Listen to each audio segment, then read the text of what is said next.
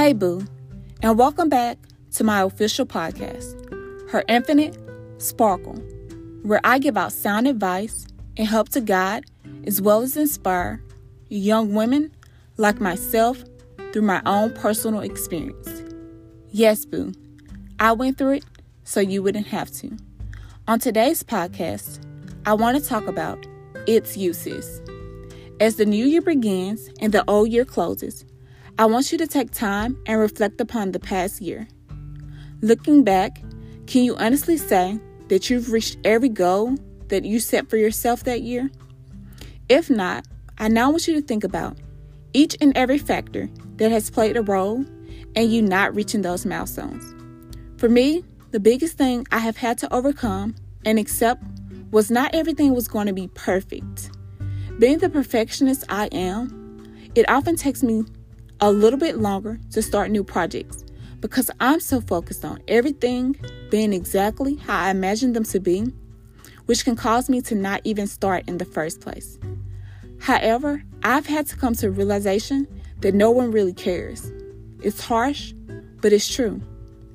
I mean, think about it. Everyone is so busy overanalyzing their own imperfections. No one truly has the time to worry about mine.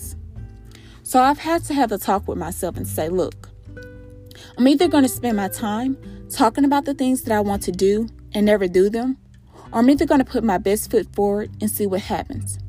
It was in that moment that I realized it was in fact me standing in my own way of becoming the individual I wanted to be.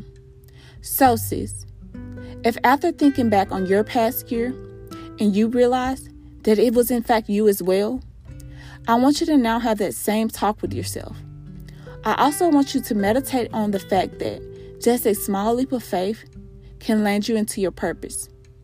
Following that, ask yourself, how does my purpose serve me and others?